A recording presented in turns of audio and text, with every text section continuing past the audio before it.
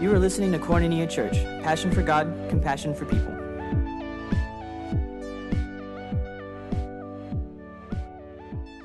Good morning, good morning, good morning.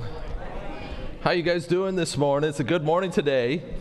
I tell you what, I am excited to continue our series this morning on prayer and intercession, and whether you're just coming for the first time or whether you've hit every one, this is going to speak to you today. I believe that.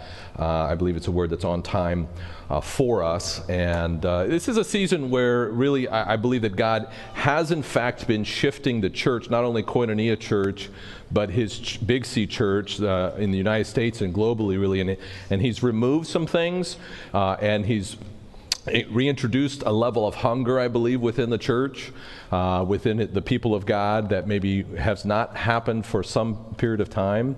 And there is a true sense right now, I sense it, of hunger, greater anticipation and expectation from the people of God for the presence of God, for what he's doing, for who he is. And I believe that God is being drawn by that. I believe that now is a season, then we're moving into a season. Lisa really talked about it. We're standing at the threshold of a door. We're stepping through the door into a new season, and God is going to, I believe, visit our nation, visit our church. He's going to visit his people, and he's going to visit this next generation in a way that they have not experienced. And I'm very excited about that. And we're a part of that, whether we're talking about taking the church to the next level, whether we're talking about pressing in during a season of prayer and intercession. You and I are all a part of what God is doing, because we're all a part of his church. If you're a Christ follower, that means you are the church. And together we need to lock hands. We need to be engaged in what he's doing. We need not to miss. Just decide in our hearts. Decide in your heart. I don't want to miss, Lord, everything that you have. Right now, I do sense this. This is an open season in a fresh way. And for all those that reach out with open hands to heaven, God very easily is accessed in an open season. It's very easy to come into his presence. It's very easy to receive answers to prayer. And this is the time to do it. So it's a time not to miss it. Would you just reach out and grab the hand of the person next to you? Let's just pray together as we go into his word this morning. Lord, as we grab hands, we're just right now expressing physically what I believe is happening, spiritually speaking, the unity of your church. And Lord, here we are this morning, 11:30 a.m. at Koinonia Church in Hanford, California, Lord. But we know we're connected with your body that expands far beyond that. And we're just asking right now, Lord, that you would open our eyes and ears, spiritually speaking, to hear your word this morning. I pray, God, that as I speak today, it would not just be my words, it would not just be good ideas, but Lord, that your very voice would speak through me, and that it would really speak to every heart that's in the room, for every man, woman, and child that's in the room, every man, woman, and child that is within the sound of my voice. Lord, I just pray that a word would pierce our hearts today, that faith would be built, that barriers would be broken, that you, Lord, would speak to each and every one. In Jesus' name we pray. Everybody said, amen, amen. I want to highlight for you a class that's beginning not this Wednesday, but the following Wednesday on October the 19th. We are starting a new session of the Purple Book class. And if you're not familiar with the Purple Book, it is an incredible tool for going deeper in your faith. And this is a study that really is available at all times. We always have these available at guest services. They're just little books that are $5. But on the 19th, on Wednesday evenings at 6:30 p.m., Josh and Erica Ramia are going to be restarting their group that goes through the lessons within this book.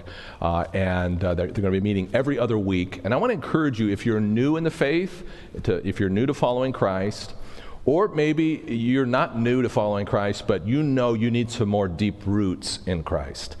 This study will help you. It'll meet you right where you're at, and you will learn the depth of the Word of God, the meaning of the things that we do. You're going to talk about and learn about what salvation is, what obedience is, what worship is, what baptism is, what communion is. There are some, how to cooperate with the Holy Spirit. This is an incredible study, and Josh and Erica are incredible leaders. And I just want to encourage you, if that speaks to you, if you know you need some more deep roots spiritually speaking, I want to encourage you to get into this group. You can sign up on the Church Center app. It's got all the information on when they meet, and you can put your name there. Of course, you can just show up here at 6:30 p.m. On Wednesday, October 19th, to begin that group. And I just want to encourage you in that way to take advantage of that, because it will help you grow deeper in your faith and understanding of the Word of God. All right, we're in a series called The Season of Prayer and Intercession. We're talking about prayer and intercession because the Lord Jesus himself said that my house, and then his Father said that before him in the Old Testament. He was actually quoting the Old Testament. He said, my house will be called a house of prayer. Now, it is important for us to understand how to pray as the church of God. Prayer is not just a corporate thing that we do together, although it is a corporate thing. It's also an individual thing, because you and I are, in fact, the church. We are the church. You are the church, if you follow Jesus Christ.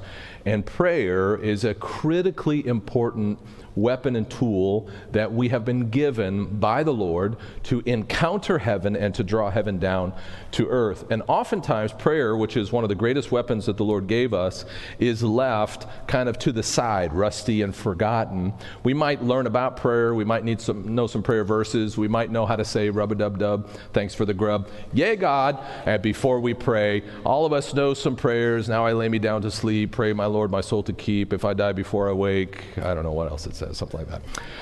All of us know kind of how to pray, but the reality is that prayer is something that the church has to embrace, has to grow in, and has to push into.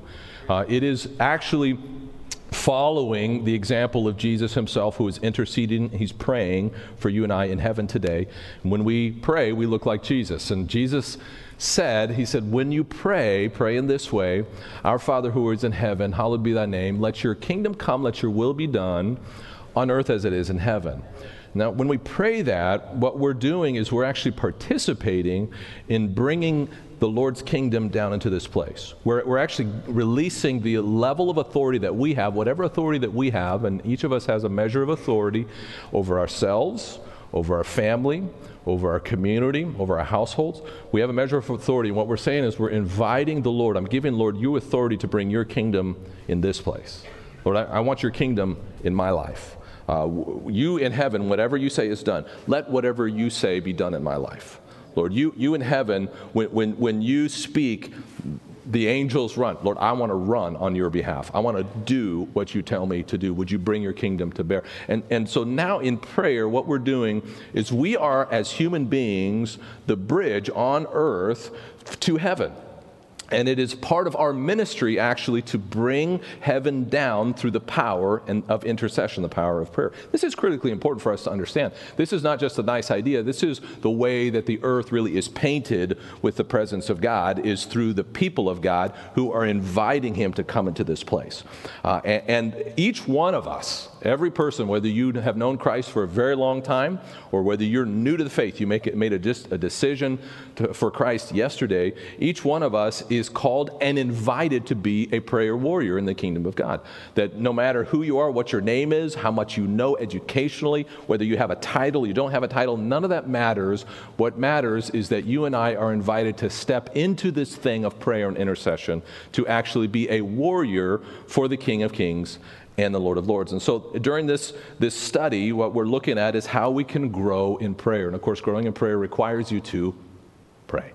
Requires you to open your mouth. It requires you to actually begin to stretch yourself and to begin to push in a way maybe that you don't know, a way that you're not familiar with. And Sylvia said it so wonderfully this morning when he said, hey, if you don't know how to pray, one of the great ways to begin praying is to open up the Scripture, open up to the book of Psalms, and you begin to pray Scripture. You just begin to speak it out loud, and then you turn it into a prayer. And as you do that, you will begin to grow in prayer. I want to talk to you this morning about pushing boundaries. I want to talk to you this morning about your territory, spiritually speaking, and the territory that God has given you. And I do believe it's an important message for us today, because I believe as we talk about this, you're going to see that there is a participation that we have.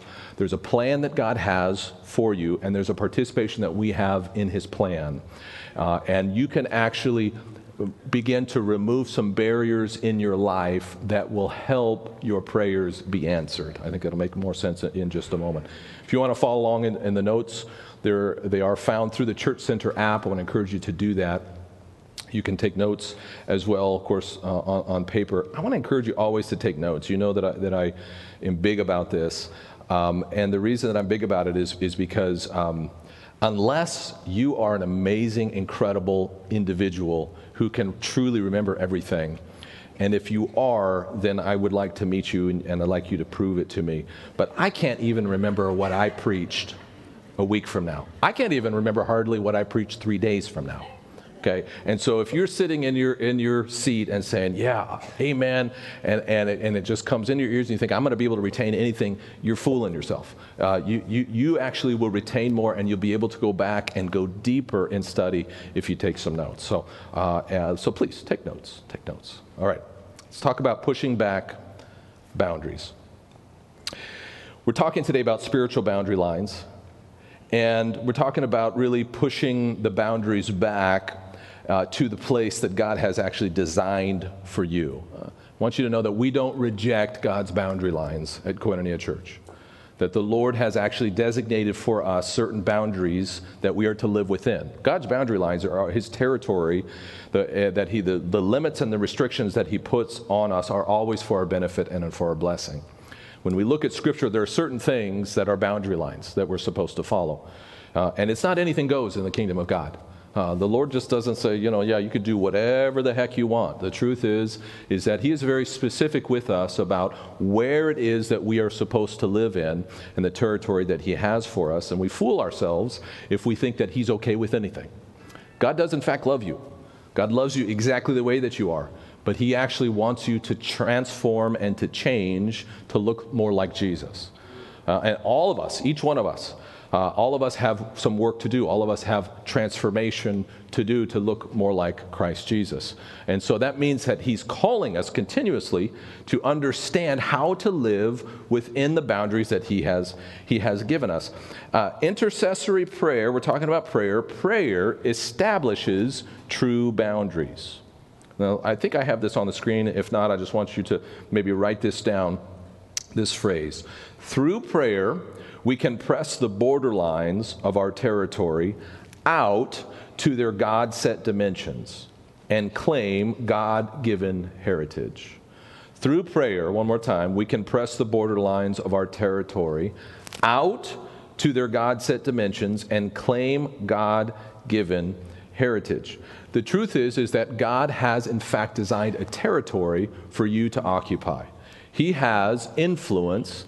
He has given you authority in a particular area of your life. And when God gives you a territory, then you should live within that territory. And the truth is, I want to live in the fullness of the territory that God has given me. Don't you want to live in the fullness of the territory that God has given you? He's established for you good things. He wants to do good things in your life. There are things that He actually has for you that if you don't understand how to occupy and take the territory that He wants you to take, then you'll miss out on the good things that He has for you in your life. The kingdom of God, the Scripture says, is righteousness, peace, and joy in the Holy Spirit. Righteousness, peace, and joy in the Holy Spirit. That's part of the territory that God has given you. That means that in your home, that God wants, He actually wants you to experience His kingdom. Don't you believe that? I believe that. He wants you to have His kingdom in your home, and that it means that you're going to experience, and you can experience, righteousness. That means right living, right relationship with God. Peace, that means not strife, not yelling and arguing, not constant just turmoil within your house. And joy, which we all know what joy is, joy in the Holy Spirit, which is an incredible place to be. Though I want to live in righteousness, peace, and joy. Because where righteousness, peace, and joy are, there's freedom. There is an amazing sense of God's presence. When things are good in my house and the kingdom of God is present in my house, it's a wonderful place to be. Don't you want that in your house? That's part of the territory that God has for you. It's part of what He wants to do in your life. And within that territory that God has given you, He's given you authority to trample the enemy. The Lord actually says, I've given you the keys to the kingdom. That's what he said to the church. That's what he says to you and I. I've given you the keys to the kingdom. Whatever you bind on earth will be bound in heaven. Whatever you loose on earth will be loosed in heaven. That means within your territory, the territory that God has given you, that he has actually given you authority to be victorious over the enemy. That you don't have to run from the enemy. You don't have to hide from him. That you can actually say, enemy, get out of my house. Get out of my territory. Get out of my family. I actually have authority because the Lord has, in fact, given me a place, a firm place upon which I can stand. He's given me keys in this place that is my territory. Now, I want to live in that kind of way. Don't you want to live that kind of way? So I want to talk to you about understanding for a few moments, understanding boundaries, and what I'm talking about when I'm talking about boundaries, because I think it'll help you see this concept a little bit deeper. We talk about boundaries, of course.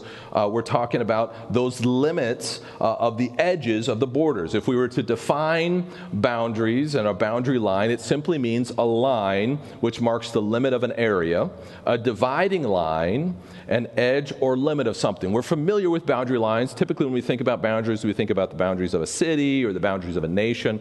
We understand that it speaks of actually physical lines. This is my territory. This is somebody else's territory. In your house, if you own a home or you live in a home, at least in our part of the country, we tend to put fences around our boundary lines.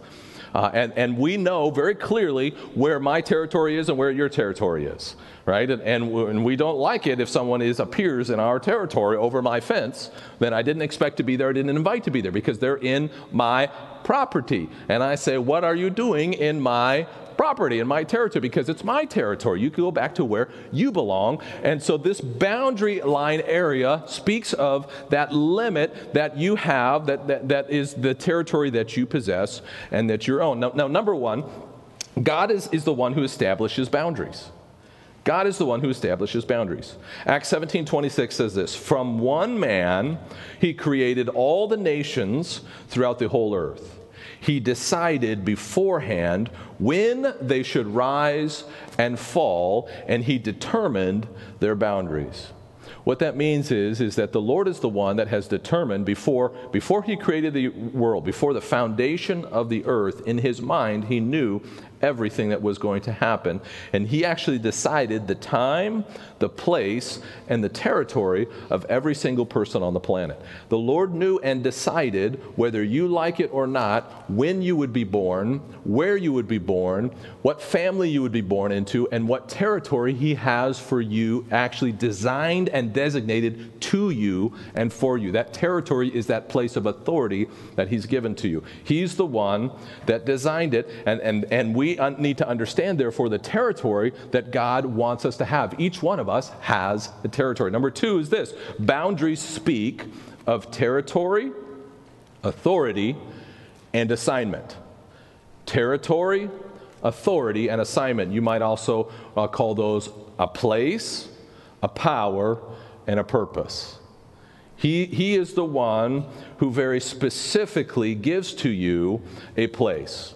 If you look at the Old Testament, you'll see in the book of Numbers that God specifically tells the people of Israel the borders of their territory of the Promised Land. It's incredible how specific God gets.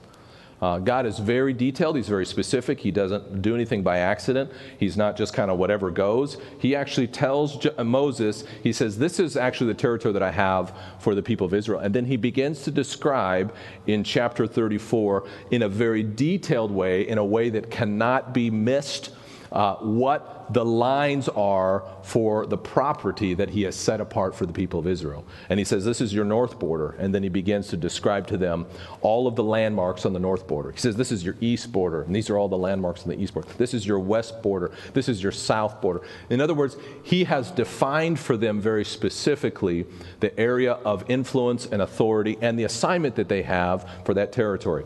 You and I have been given a territory. We know in the New Testament, the Apostle Paul tells us everything that we see in the Old Testament is a type and a shadow of what we actually experience in the New Testament. In other words, when we look at the Old Testament, we look at the people of Israel, now that applies spiritually to the people of God. We are the people of God. Spiritually speaking, the Lord gives us a territory in the same way. He gives you a territory in the same way. It's not a physical territory, it's a spiritual territory. That territory has specific boundaries to it, that he has actually given you authority in that place. When you own a territory, you're given authority in your territory. If I were to come into your house and try to boss your kids, you would say, what are you doing? You don't have authority here. This is not your home. Now, you come to my house and you try to tell my wife and my kids something, we're going to have a problem. Why? Because that's not your place of authority. But in your house, that's your place of authority. That is the place that God has designed for you. Your family, the relationships that you have, your workplace, all of those things are elements of the territory that God has given you, that he actually has designed for you to operate in the fullness of what he has for you. And so you have authority there, and it also means you have an assignment there. Sometimes we don't like our assignment. We'd like somebody else's assignment. But the Lord actually says, hey, I want you to do the thing that I've called you to do in the place that I've called you to do it. We oftentimes get ourselves into trouble because we try to go beyond what the Lord has given us, beyond the territory that he has designated for us. And when we start to go outside of the territory that he's given to us, we discover very quickly, it doesn't work very well there because God's grace is not flowing. His blessing is not flowing outside of the territory that he has for you. But within your territory, then he has given you authority, he's given you assignment, he's given everything that you need. Now, number 3 is very important. Number 3 is this, that the enemy also sets boundary lines.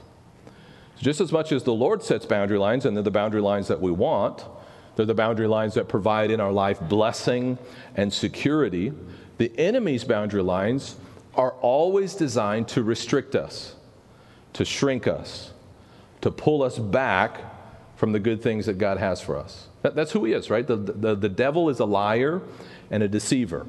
His whole purpose is to kill, steal, and destroy. And all of the enemy's forces are arrayed against the people of God to always seek to restrict them from the fullness of what God wants to do. And so he's constantly seeking to shrink the boundaries of the territory that God has given you. It's kind of like this.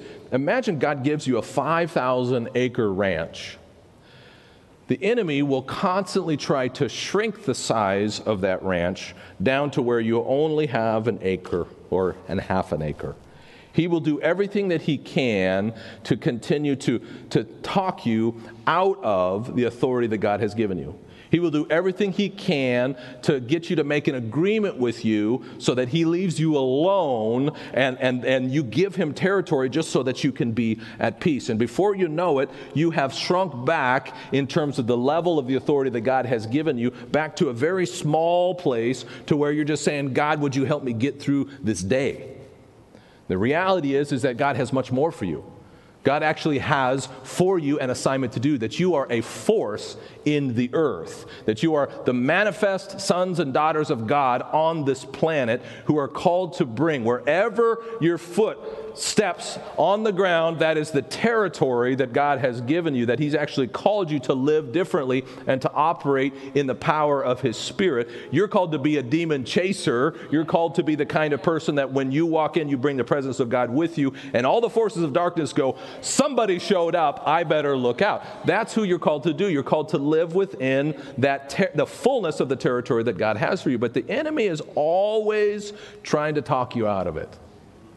He's always trying to limit you within it. A lot like a python that is, when a python gets its prey, of course, he doesn't just swallow his prey. He doesn't just kill his prey initially, but he surrounds it, begins to wrap his body around that animal. And as he wraps that body around the animal, what he does is he waits for the animal to exhale. He waits for the animal to breathe out. And as the animal breathes out, then he just tightens up his coils just a little bit stronger.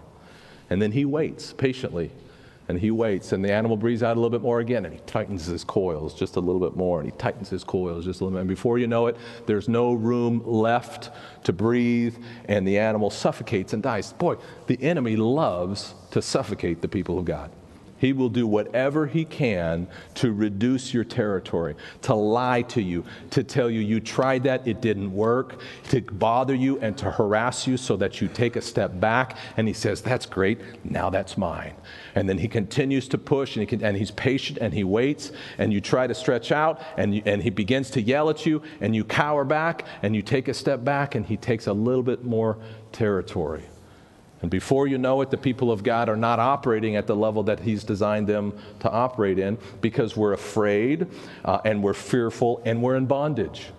And before you know it, we discover that bondage feels normal, that restriction feels normal. Because it's been so long that we've actually breathed the clear air of the freedom of the Spirit of God that we have become used to the chains that he's wrapped around our lives, used to the limitations that he's put on us, used to the belief systems that are actually half-truths that he's surrounded us with. And because of that, we're living only kind of half-lives. We're living just a shadow of the thing that God has called us to do. And God is actually designing you and I to be a people of God, an army of God, to be soldiers of the living God who operate in the full power of his Spirit, who are not going to be restricted or limited by what the enemy has been talking to us about or yelling us about. He's always telling us, you can't, you shouldn't, you tried it once before, you failed, so you better back up, you got hurt, don't allow yourself to get hurt again, cover up your heart, and before you know it, we're back into the small place. But I'm here to tell you this morning, there's something bigger that God has for you. It's time to break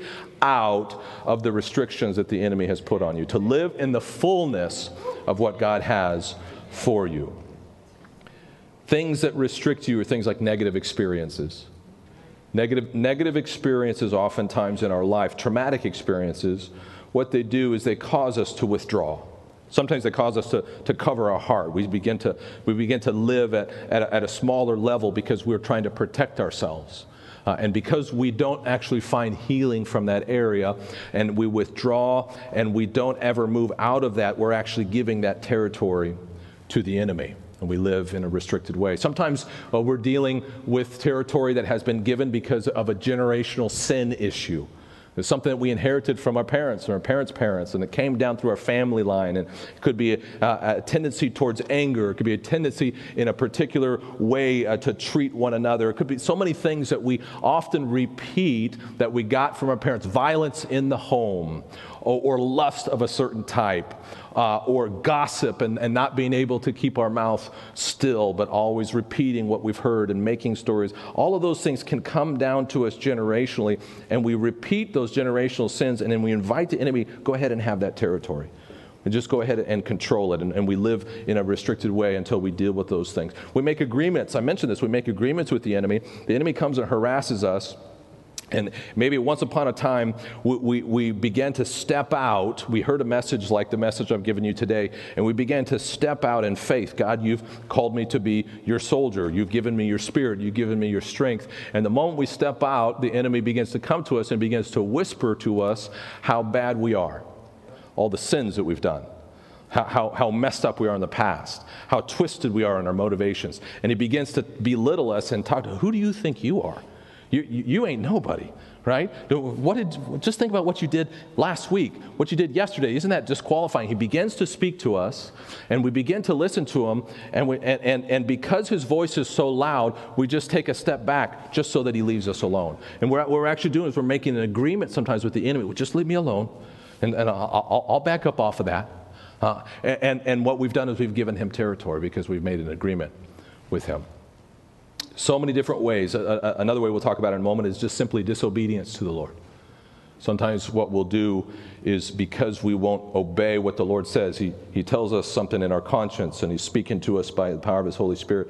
Because we don't want to listen to it, what we do out of our disobedience is we simply give more authority to the enemy in the territory that God has designed for us. Billy Sunday said this, the revivalist. He said, if you haven't met the devil today, face to face. And when I say the devil, I'm speaking about the enemy and in all the ways that he works, not necessarily the specific person of the devil. He says, if you have not met the devil today, face to face, then you're probably going the same direction that he is. Isn't that good? No opposition that you're facing in your life, then you're in the wrong position. if nothing's coming against you, if you're not experiencing difficulty in your life, then it's actually an indication that you have somehow made an agreement with the enemy. We have this wrong concept that Christians somehow that are living right don't have any problems. Where in the world did we get that idea? I think that's an idea from the enemy. That somehow that we are gonna, if we just do the right things, then everything will fall into place. Your kids will be perfect. Your life is going to be perfect. Your marriage is going to be perfect. I tell you what, that's a lie. There is, in fact, opposition to the will of God happening in your life.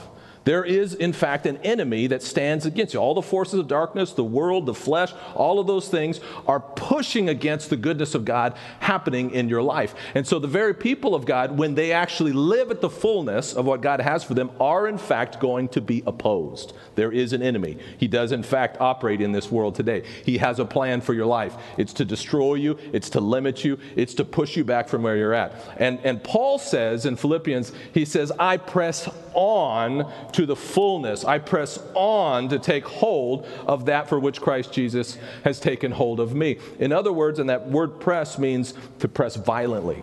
It's not playing patty cake.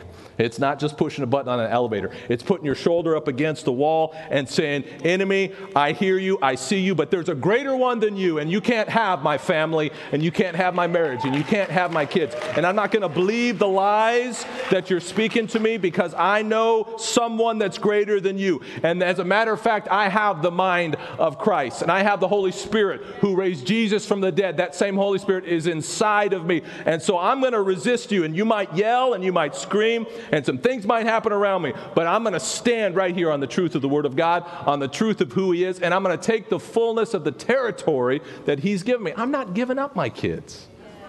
I'm not giving up my family. I'm not giving up on my marriage. I'm not giving up on the fullness of what God has for me. And so I press. And Paul, if anybody's going to give us an example of a great Christian who was always encountering opposition. Things were going bad, it seems, in his life all the time, and he was doing all the right things.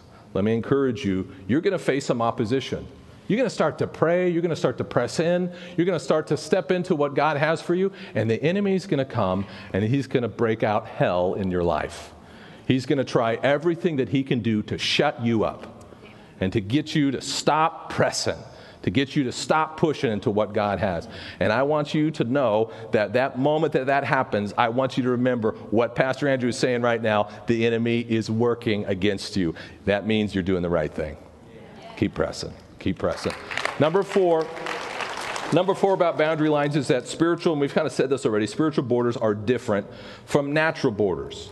Spiritual borders, when we're speaking about spiritual borders, we're not just talking about physical territory, we're talking about really influence territory, the areas where you have influence and authority. Individuals have spiritual territory, churches have spiritual territory, cities have spiritual territory, spiritual influence. When you think about some cities, you think about some cities that have disproportionate influence based on their size. It could be a small city, but because of where they're at, maybe they're at a crossroads, they're at a very beautiful place, a lot of people visit it, and so they're more influential than they really should be based on their size. Some churches are like that. I visited some churches. I think about it, one church in particular that it's on the East Coast, and it's not very big, and honestly, I visited and I thought, wow, I thought this would be more impressive. I thought there would be more people here. This church has incredible influence within the nations. It's planted other churches. It's sent missionaries out. There's incredible ministries that have been birthed out of that church.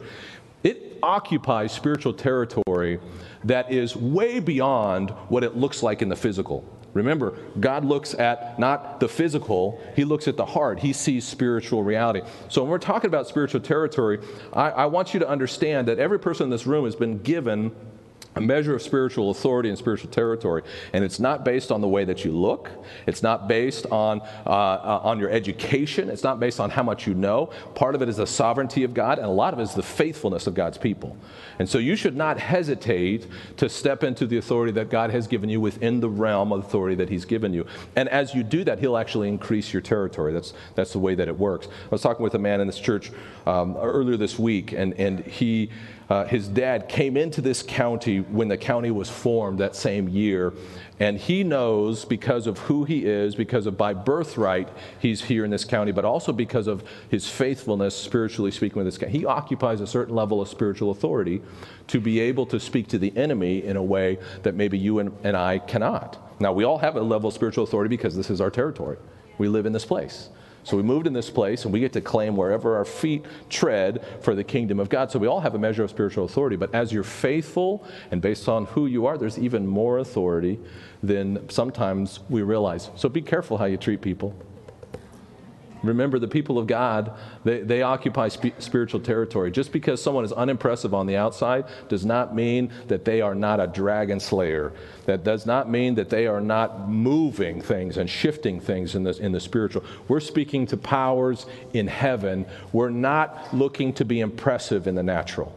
We're not trying to put on a show for people. We're recognizing that true authority is spiritual authority, and true territory is spiritual territory. And so when we speak as a church, we're speaking to spiritual powers over Kings County. We're speaking to spiritual powers that exist over this state and over this nation. And there's war that we do, and we do it in the heavenlies. And we may look a certain size, we may be made up of a certain kind of people, but at the end of the day, God is the one who designates the borders of our territory.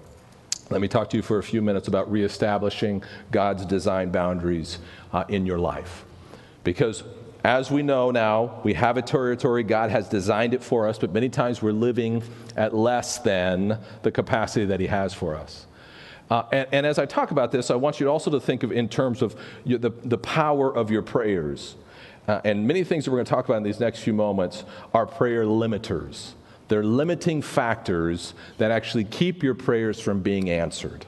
And it's not that God is not hearing you. It's not that your prayers aren't powerful. But many times, because we have not positioned ourselves correctly, our prayers are not able to break through because of that territory has been restricted and limited. And I think this will make sense as I talk about it. Now, the first boundary or the first way to expand your territory back to the limits that God has for you is to remove sin barriers. Remove sin barriers. I like to talk about sin. Nobody likes to talk about sin anymore. Sin is basically disobedience to the Lord. It's doing just the opposite of what He has. And God is serious about sin. I was reminded this week that there's a whole lot more times that the Scripture talks about God's holiness than it talks about God's love. And I love to talk about God's love, but God is also holy, which means that He has a way that He wants things done. And thank God we can never be holy, and because of that, He provided His Son, Jesus Christ, to cover us with His blood. But He actually wants us to change and to transform. Paul says this is the will of God, your sanctification. In other words, that you would become more and more pure, more and more holy, that you would become transformed to look like His likeness. And if you find your territory restricted, then oftentimes it's because there's a sin barrier that you have allowed to come into your life. What does that look like? Let me give you a couple of examples. One is unforgiveness. One of the greatest barriers that you will find to your prayers and to the fullness of God's kingdom in your life is unforgiveness in your heart. Mark 11:25 says this, when you stand praying, if you hold anything against anyone, forgive them, so that your Father in heaven may forgive you your sins. Now, I don't know about you, but it's like that verse is like, did He really say that? Because we don't like that verse. We like to talk about the never-ending grace of Jesus. We sing about it. Lord, you forgive us anything. Your sacrifice is sufficient. We like to live in that place. But this says, and this is not Paul speaking. This is not Peter speaking. This is Jesus. He said, when you stand praying, if you hold, would you say it, anything against anyone? Really, God? Anything against anyone? Lord, do you know what they did to me? Do you know how they have wounded me? Lord, I'm pretty sure that person is like a demon in the flesh. I'm pretty sure that they are inspired by hell. And whenever I'm around them, Lord, they are just destructive, and they're anything against anyone. This speaks of anybody that's hurt you, wounded you, anybody that has done you wrong, anybody has talked bad about you, anybody essentially that you don't like. Forgive them, Jesus says. Forgive them. You want to be healed, you better forgive. You want to hear your prayers answered, you got to deal with the forgiveness issue. You got to actually go and make sure that your heart is pure. I can't forgive him, Lord. I understand that. You decide to forgive him and you ask him for his grace. You start to act like you forgive them. By faith, I'm going to do what you told me to do. You write him a letter. You call him on the phone. You tell him I forgive you. You do whatever you can do. Why? Because you want to be in obedience to the Lord. It's not based on how you feel. I don't want to do it. Big deal. But it's not only those that have offended you, it actually goes the other way too. Matthew 5:23 says this, therefore if you're offering your gift at the altar, and there remember, so in other words, you're coming into church for a time of worship, and there you remember that your brother or sister has something against you. So it's not that you've offended them, it's that somehow they feel like that you've offended them. That somehow like they have a beef with you. Whether real or imagined, it says, leave your gift there in front of the altar. First go and be reconciled to them, then come and offer your gift. Ay, ay, ay, ay, ay. If it's not one thing, it's another thing. I mean, what we're talking about here is we're talking about unforgiveness, but it's even broader than that. We're really talking about relational division, relational strife, where things have not been made right between people, where you're holding grudges once against the other, where you haven't done what you need to do in order to take the first step, to take the initiative and actually go and seek them out and make things right. Boy, that's one of the greatest barriers that we have between us seeing the fullness of God in our life is when we're holding on to things. And Jesus says, I gave everything for you, and you think you can hold on to that? I released my best for you. You better release the garbage that you have. You better give it into my hands. But he doesn't stop there. Let me pick on the guys just for a minute. I'm sorry, guys. Peter said it. I didn't say it. 1 Peter 3:7. He says this, in the same way, you husbands must give honor to your wives. Treat your wife with understanding as you live together. She may be weaker than you are. Now, I just want to note, don't be silly with this verse. When it says weaker, we're just talking about practically speaking, the woman's body is weaker. Her constitution is made up differently. Paul is not saying that she's unequal, that she's less than. He's simply saying that practically speaking, there's a sensitivity there that guys don't have. She may be weaker than you are, but she is your equal partner in God's gift of new life. And then look what it says. Treat her as you should, so your prayers will not be hindered.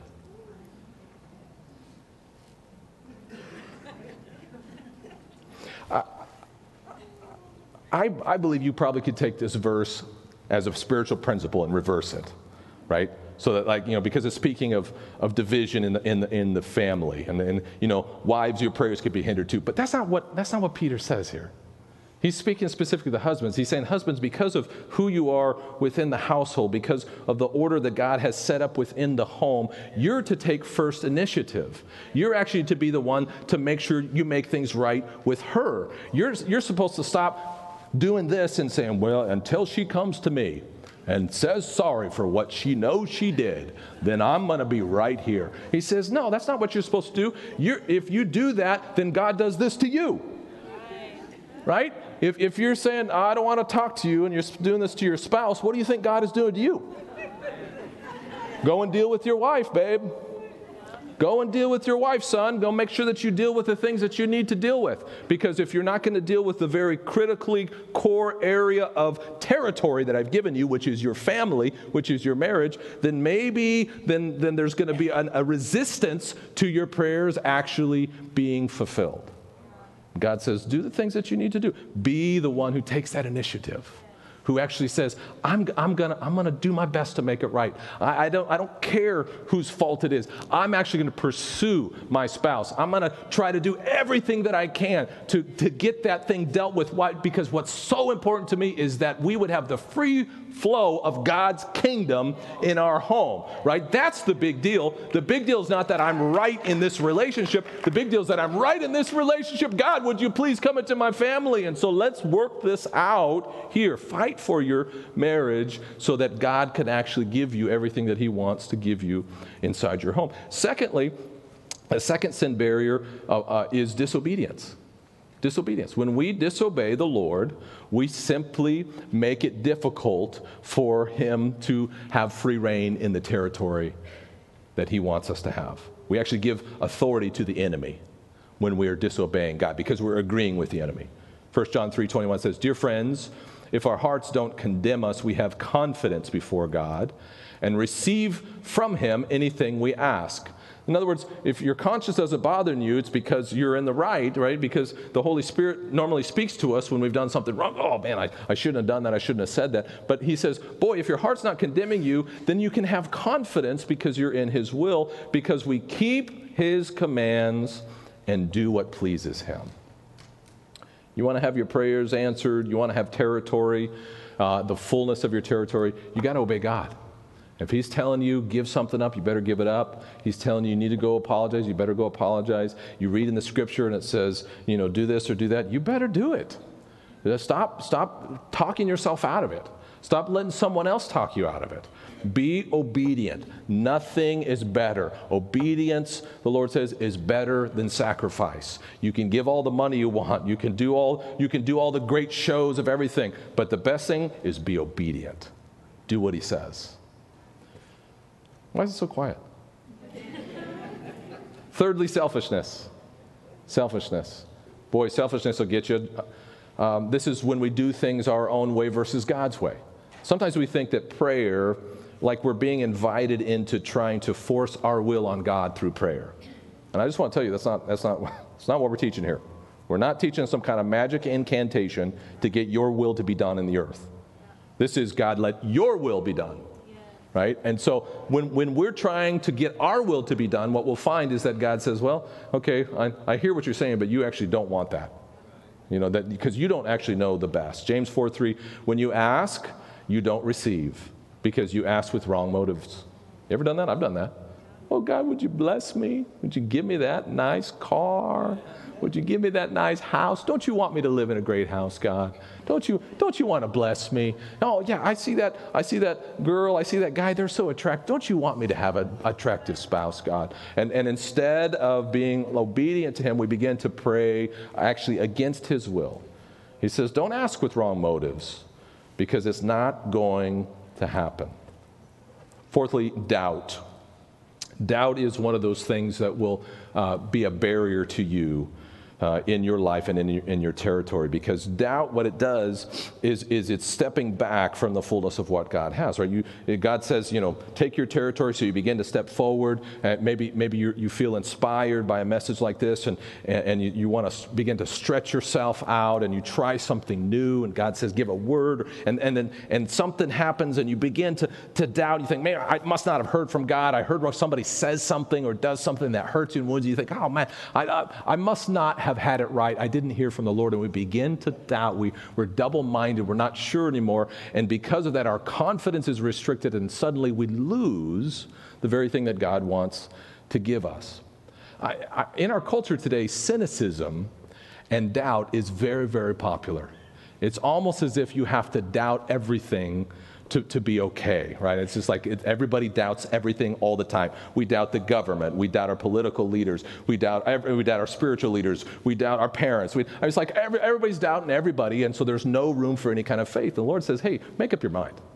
Get into the Word of God. Discover what the Word of God says. He's the rock. He's the foundation. He's the solid place. If you stand there, you're going to be okay. Do what I say. Be obedient to what I say. And trust that I'm going to actually do what I said I would do.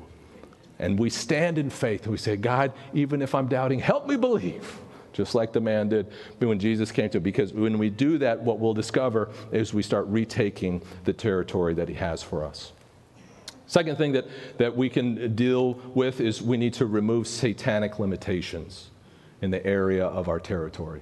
Satanic limitations speak of chains and restrictions that God has put on our life. that the enemy has put on our life, right? Chains and restrictions that we have maybe given into, and because of that, we are now bound and we are restricted because we have made agreements with him. An area that's important for you to understand is strongholds. Strongholds are repeated patterns of belief or activity that once you do, it's almost like a habit. A stronghold is a lot like a habit. A stronghold is a spiritual thing that happens when you continually do something over and over and over again. At some point, you stop being able to say no. At some point, you stop being able to just resist. It now becomes a stronghold where the enemy sets up camp and he yanks your chain.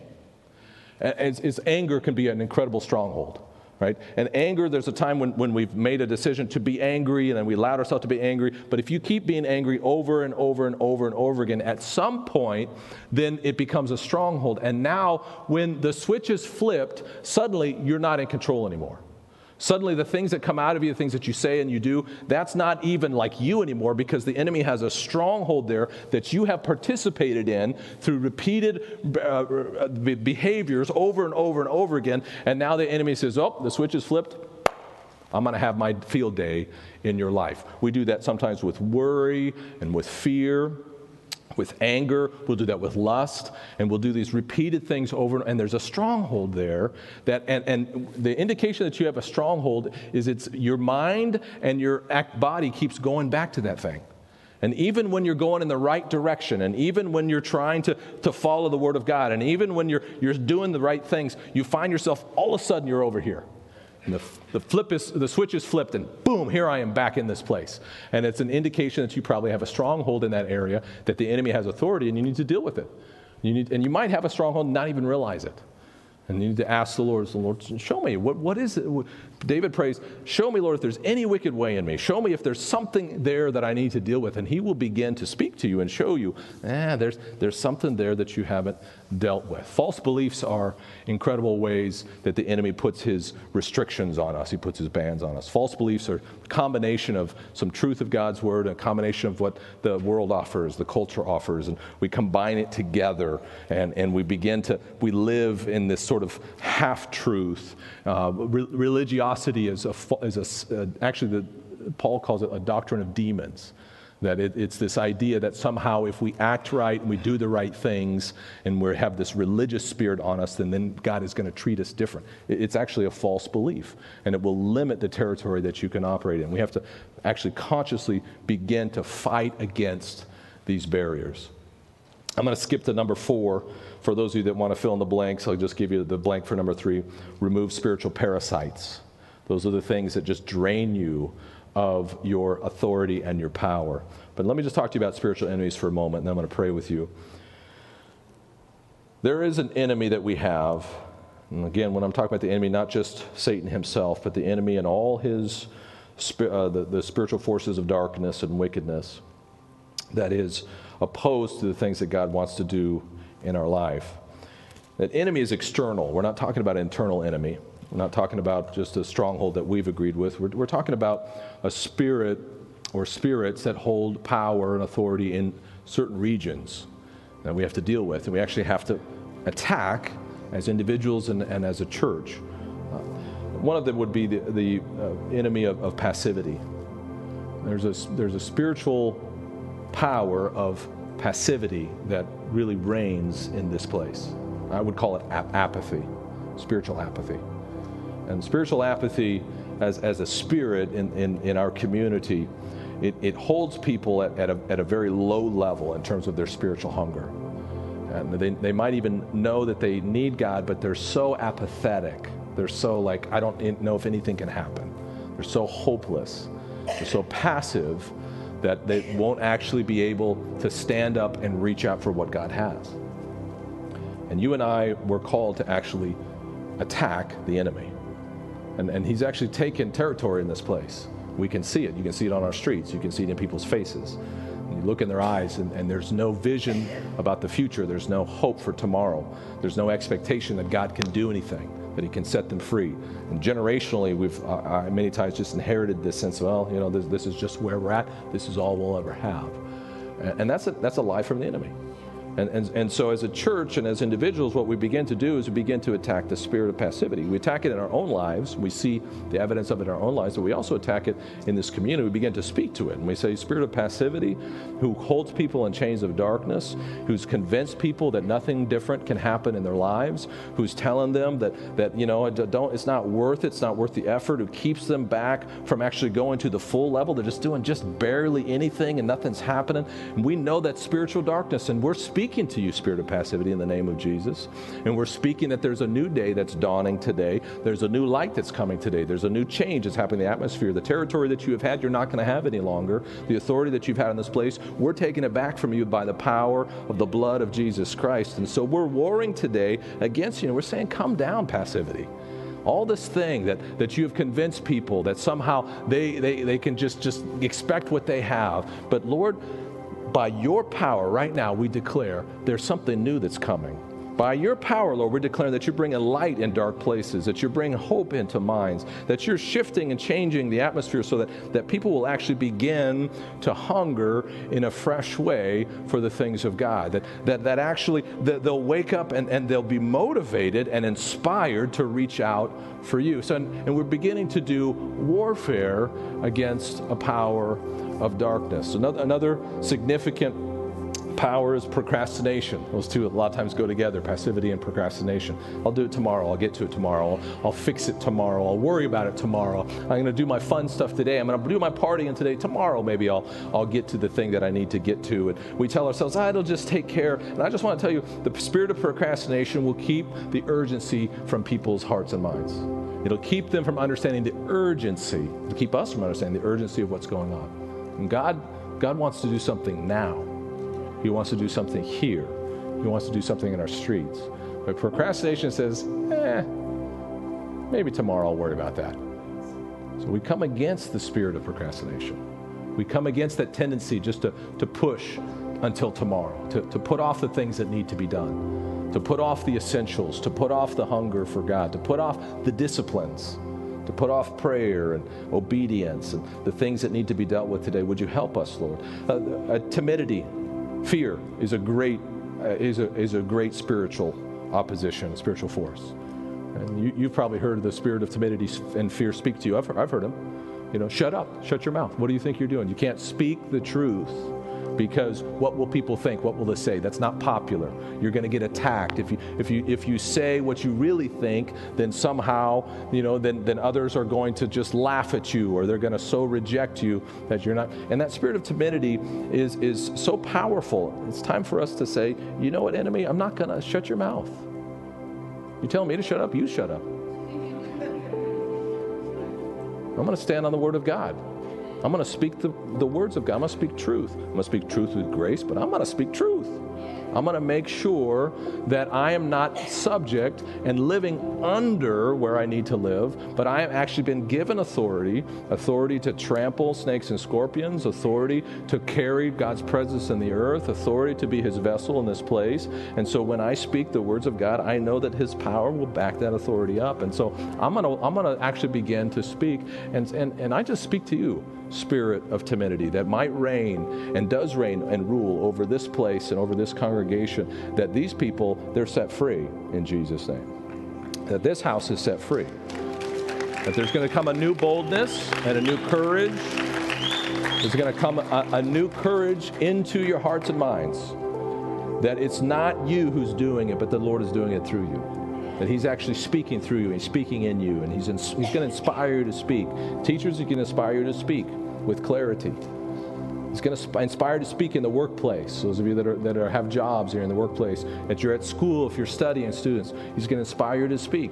And you're going to be able to speak with clarity. You're going to be able to speak with confidence. And you're going to speak in a winsome way. You're not going to be intentionally offensive. But you are, in fact, going to stand where you need to stand as a light in the darkness, declaring his goodness to the world. Would you stand to your feet? I've gone way over time. I apologize. I got inspired, I guess. Lord Jesus, would you just close your eyes just for a moment? Just begin just to press into his presence. We just press in, Lord, right now. We just press into your presence. We hunger and thirst, Lord, for righteousness.